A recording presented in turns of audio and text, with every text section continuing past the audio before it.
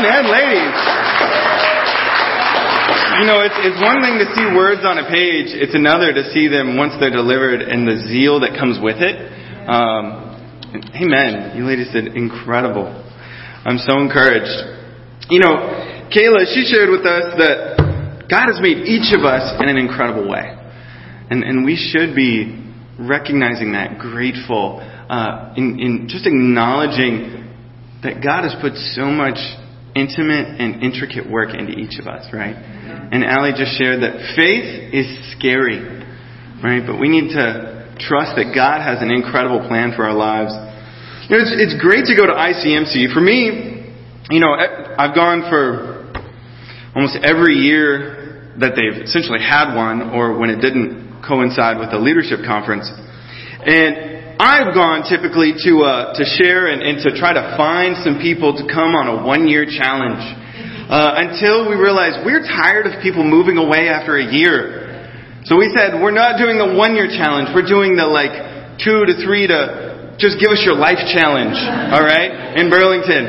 And it was great that it was, you never know, because some years I'll go and, you know, we got 1 year, we got David, and he came 2 weeks later. And didn't even know the guy at first. Ryan was like, he's moving. And I'm like, we don't know this guy. Hold on. He could be just a total struggle fest and just bring in tons of mess. And he turned out to just be an exceptional blessing to the church, right? And that was just within weeks. And then last year, it didn't seem like there was anybody. But we reached out, we got some people, and they're like, oh yeah, I'll be interested. But you know what? We planted some seeds, and God made them grow. And this morning, we actually get to welcome Shelby just moved here. Go ahead and stand up, Shelby. We met Shelby at one of these things just last year, and she's like, I think I'm interested in coming. And she's just been committed to it and following up, and she just moved in, not this last week, but the previous week on, I believe it was Wednesday. She's been here for all of 10 days to be here with us, and her plan is to stick around for a while. She's not trying to leave after a year. Amen? You know, it's incredible to go to these things, but for me, I want to share a little bit about what I got out of ICMC, and I want to preach a little bit about what I got out of it. Amen? Amen. So if you've got a Bible, go ahead and turn over to Colossians 3, verse 1. And I am going to get there in a moment. Before I do that, I want to try and put some of you at ease about the conference that's coming up this next weekend. If you're not going, I'm not trying to guilt anybody. If you're not going to be able to make it, that's okay. I just know that for me, these things greatly increase my faith. And if you're not, and am I convinced that 90% of us would benefit greatly? Absolutely. But if you're not able to make it, amen. It's okay. I trust you guys.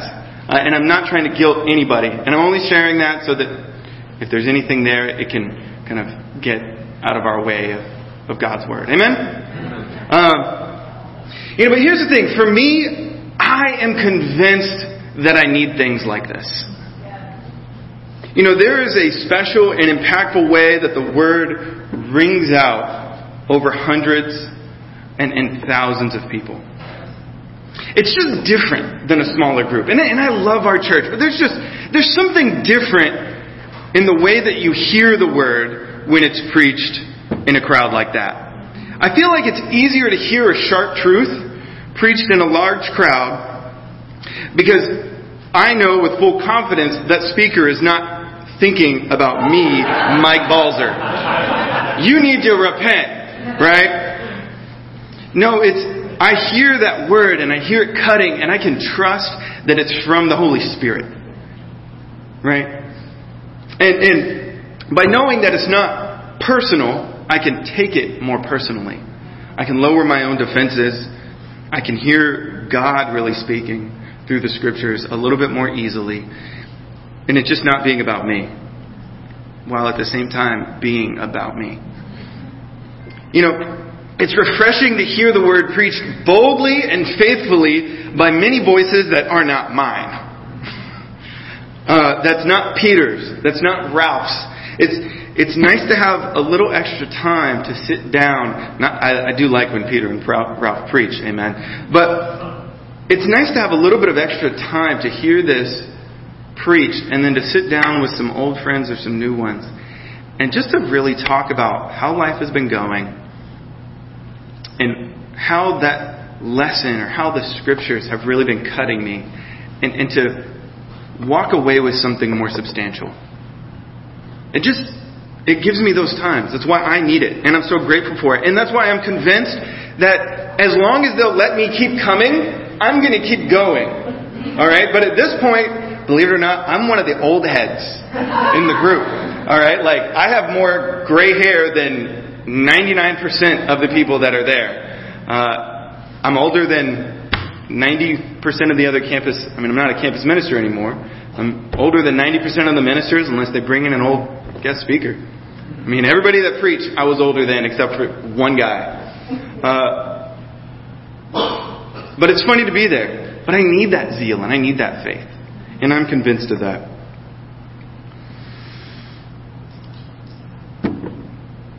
But most of all, what I love about it is when again and again in a short period of time, I am called to set my mind and my heart on what matters. And that is that God loves me. That He's gone to great lengths through Jesus' life, death, and resurrection to save my soul. That I have a relationship with God now in this life, but one day I get to go to heaven, where every good thing awaits. And the worries and the woes that exist here don't have to be here. So I fix my mind and my heart on that, and I look up and look forward to what God has in store for me. Amen? That's actually what I'm going to title this for this morning if you're taking notes. It's Look Up and Forward. Look up and look forward. And I only have one point, and it's just that. Amen? Colossians 3, verse 1. This is going to be the text that we're going to sit in here for a minute. But I think it's great for us to hear this. Not just as a comfortable encouragement, but as a clear call from the Holy Spirit to say, this is where your heart and your mind need to be, guys. So you with me this morning? Colossians 1, verse 4. God's Word says this: Since then you have been raised with Christ, set your hearts on things above, where Christ is seated at the right hand of God. Set your mind on things above, not on earthly things. For you died, and your life is now hidden with Christ in God. When Christ, who is your life, appears, then you also will appear with Him in glory. You know, this letter was written to the church in Colossae by the Apostle Paul. And this section is situated in the heart of the letter, but makes a short, resounding statement. One that if you listen carefully, echoes through the ages to us today. It's this: since you have been raised with Christ, set your heart on things above. When you think about it,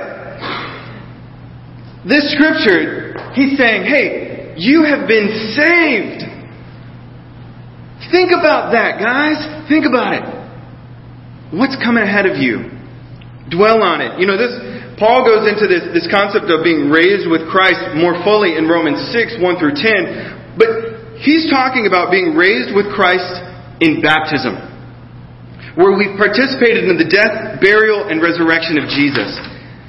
And it was at this point through God's power that we are made new creations, where we receive the indwelling of the Holy Spirit, where we receive the promise of heaven.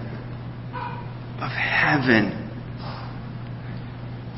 We're told that since we have all of this, we need to set our hearts on it. And later Paul says we need to set our minds to it as well. You know, it's been said that you can only desire what you can imagine. Would you guys agree with that?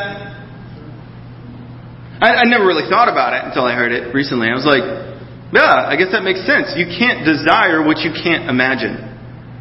How much or how often do you guys imagine heaven with God?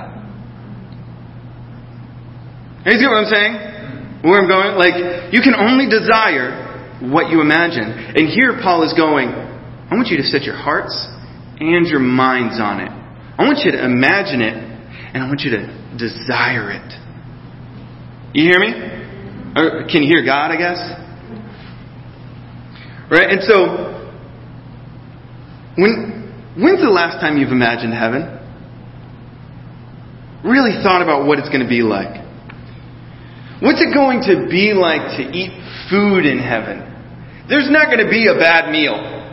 You know what I'm saying? There's not going to be like the burnt toast or the burnt anything. There's going to be what it's going to be like to be with God. Sit at lots of bacon, Margaret says. Right? To sit at God's banquet table with Him. There's not going to be a bad meal. There's not going to be, what's funny is I think about there's not going to be that awkward conversation at dinner. You know what I mean? All the good things are going to be there. Amen? You're not going to argue about the things you argue with, people you like or your friends or your family. No, it's going to be good things. What's it going to be like to laugh in heaven? Are we going to be able to fly? That's what I wonder. I'm just like, are we going to be able to fly? Like, will they be jetpacks? Or are we just going to be able to do it? I don't know. What's it going to be like? What's it going to be like to sit down and see Jesus face to face, revealed in all of His glory? Do you ever think about that? The person that you love, that we said, hey, I love him the most. Right? I remember dating my wife. And just, we would be long distance. But the idea of when every 6-7 months that we'd actually get to see each other in person was like the most exciting time of everything that was coming for me. I was just waiting for New Year's when I knew I was going to have a big party and Ralph and Sue were going to fit the bill and pay for Kristen to come and see me. Amen. Thank you, by the way. But I wanted to see her face. Do you imagine what it's going to be like to see Jesus' face? I like hugs. Personally, I like hugs. And I always imagine Jesus is going to have to be like 6'5", 6'6", because I just want that hug that like heads on the chest, like, you know what I'm saying? Like, that's just how I imagine what it's going to be like to be with God, to be with Jesus, to experience Him in full glory. Do you guys think about it? Because that's what the Scripture is calling us to. Our joy is there, ahead of us. Right? We're no longer going to deal with the worries and the woes of life. Amen. We're not going to have to deal with injustice, which just irritates me, frustrates me, makes me want to throw things, to yell at people, which that's not godly either, right? Amen. But it just frustrates me and it distracts me, really. Because I'm like, I want this fixed now. And God's going, hey, you know what? There's going to be a time where I'm going to fix all of that. There's going to be perfect justice, perfect compassion, perfect mercy. Every tear, every woe, every worry is going to be gone. Amen. Right? Amen. But do you think about it? Do you look forward to it? Because that's what we're being called to do by God's Word today. Because this Word here, this Scriptures that we're reading, this is not a dead book, right? We're listening, we have a promise here, and it's telling us right now, fix your eyes, fix your heart, fix your mind on heaven. That's not a word just for them, that's a word for you today. Right? Let's do it. There's a reason why the Holy Spirit inspired this writing. It's because we need to be reminded of it. Verse 2 says, set your minds on things above, not on earthly things. Not on earthly things. Man, I need to hear this. This was part of the last lesson that actually Kayla was talking about. But I needed to hear this preached. By having a voice that wasn't mine. I needed it because it doesn't matter who you are or what you do. We live on earth. And it screams for your attention. Screams for it. I have a toddler who screams for my attention. Right?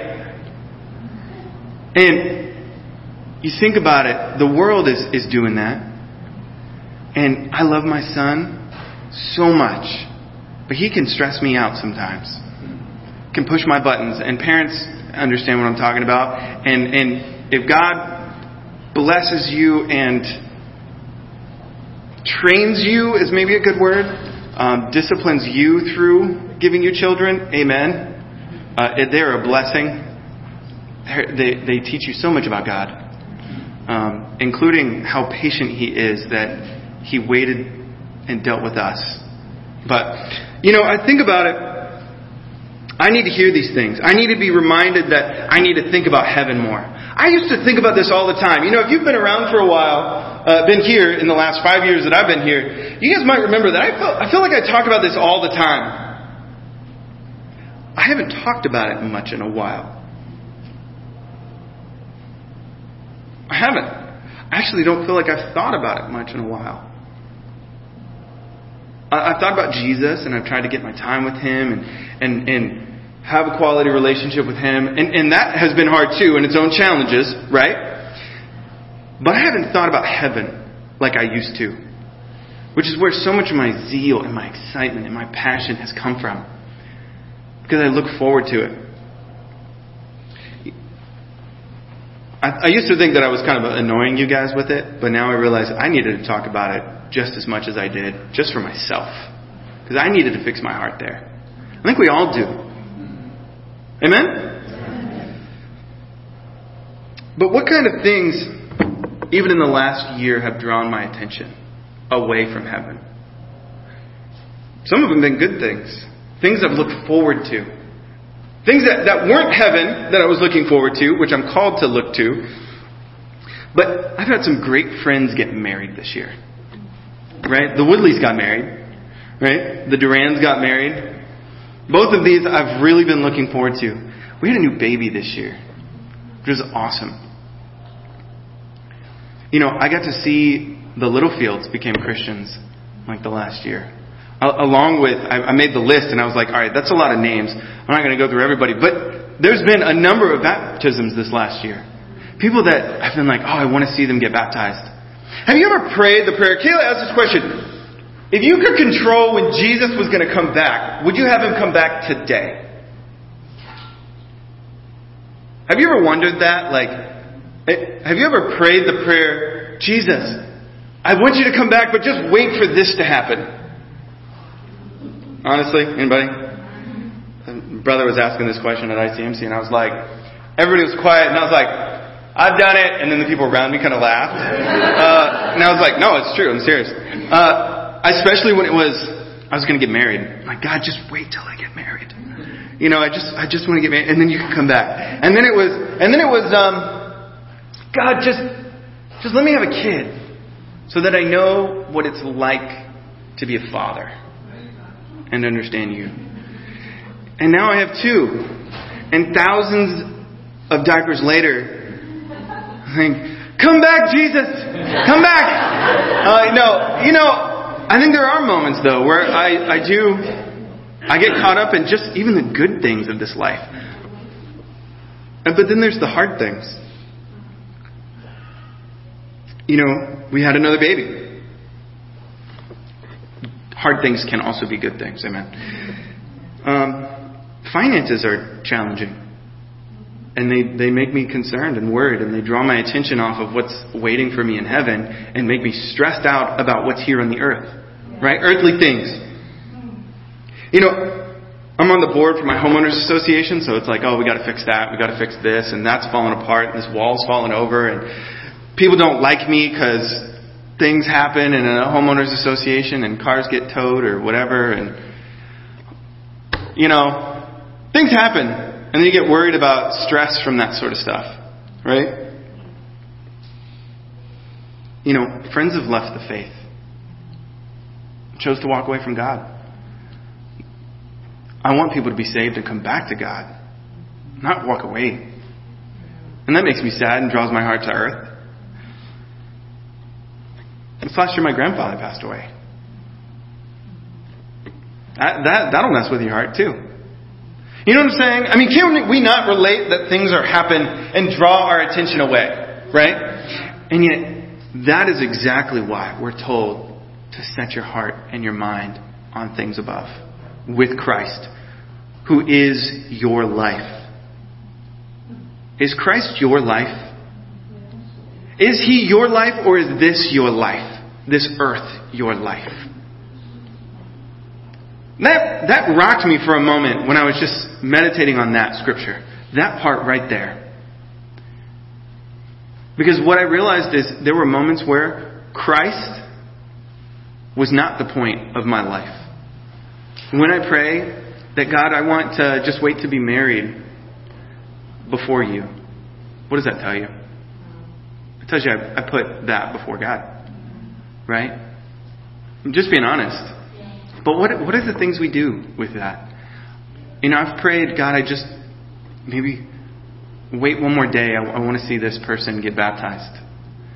Is that wrong?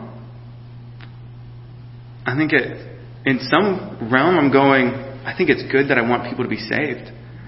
But man, I want to love God more than I love anything or anyone else. Because me focused on Jesus, me focused on what it's going to be like, having a hope for heaven and the zeal and the excitement for heaven makes me live this life so much more free, with so much more love and compassion, because I'm going, hey, it's coming. I want you to get there. I'm not going to wait on you, but man, I will get you as fast as I can. Come with me. Or, well, that stinks, but amen, heaven's coming. Right? You guys with me? I want to think about heaven. I want to dream about it. I want to know what it's going to be like to see Jesus' face in His glory. Let's think about it together, church. Let's dream about it together. Because life dwelt in that way is so much more joyful. It's so much more fun. I have less worries. I have less stress. Not that I have them less, but man, I dwell on them a whole lot less. You guys get what I mean? Friends, it's time that we fix our hearts and minds on heaven. It's not a suggestion. It's a necessity. Right? Let's look up. Let's look forward to heaven and being fully united with Christ. Lived with focus on the better things that are coming. And the good things. Where there will be no more crying and no more stress, no more tears. But just all the good things with God. Let's celebrate that together. Amen, church? Amen. Amen.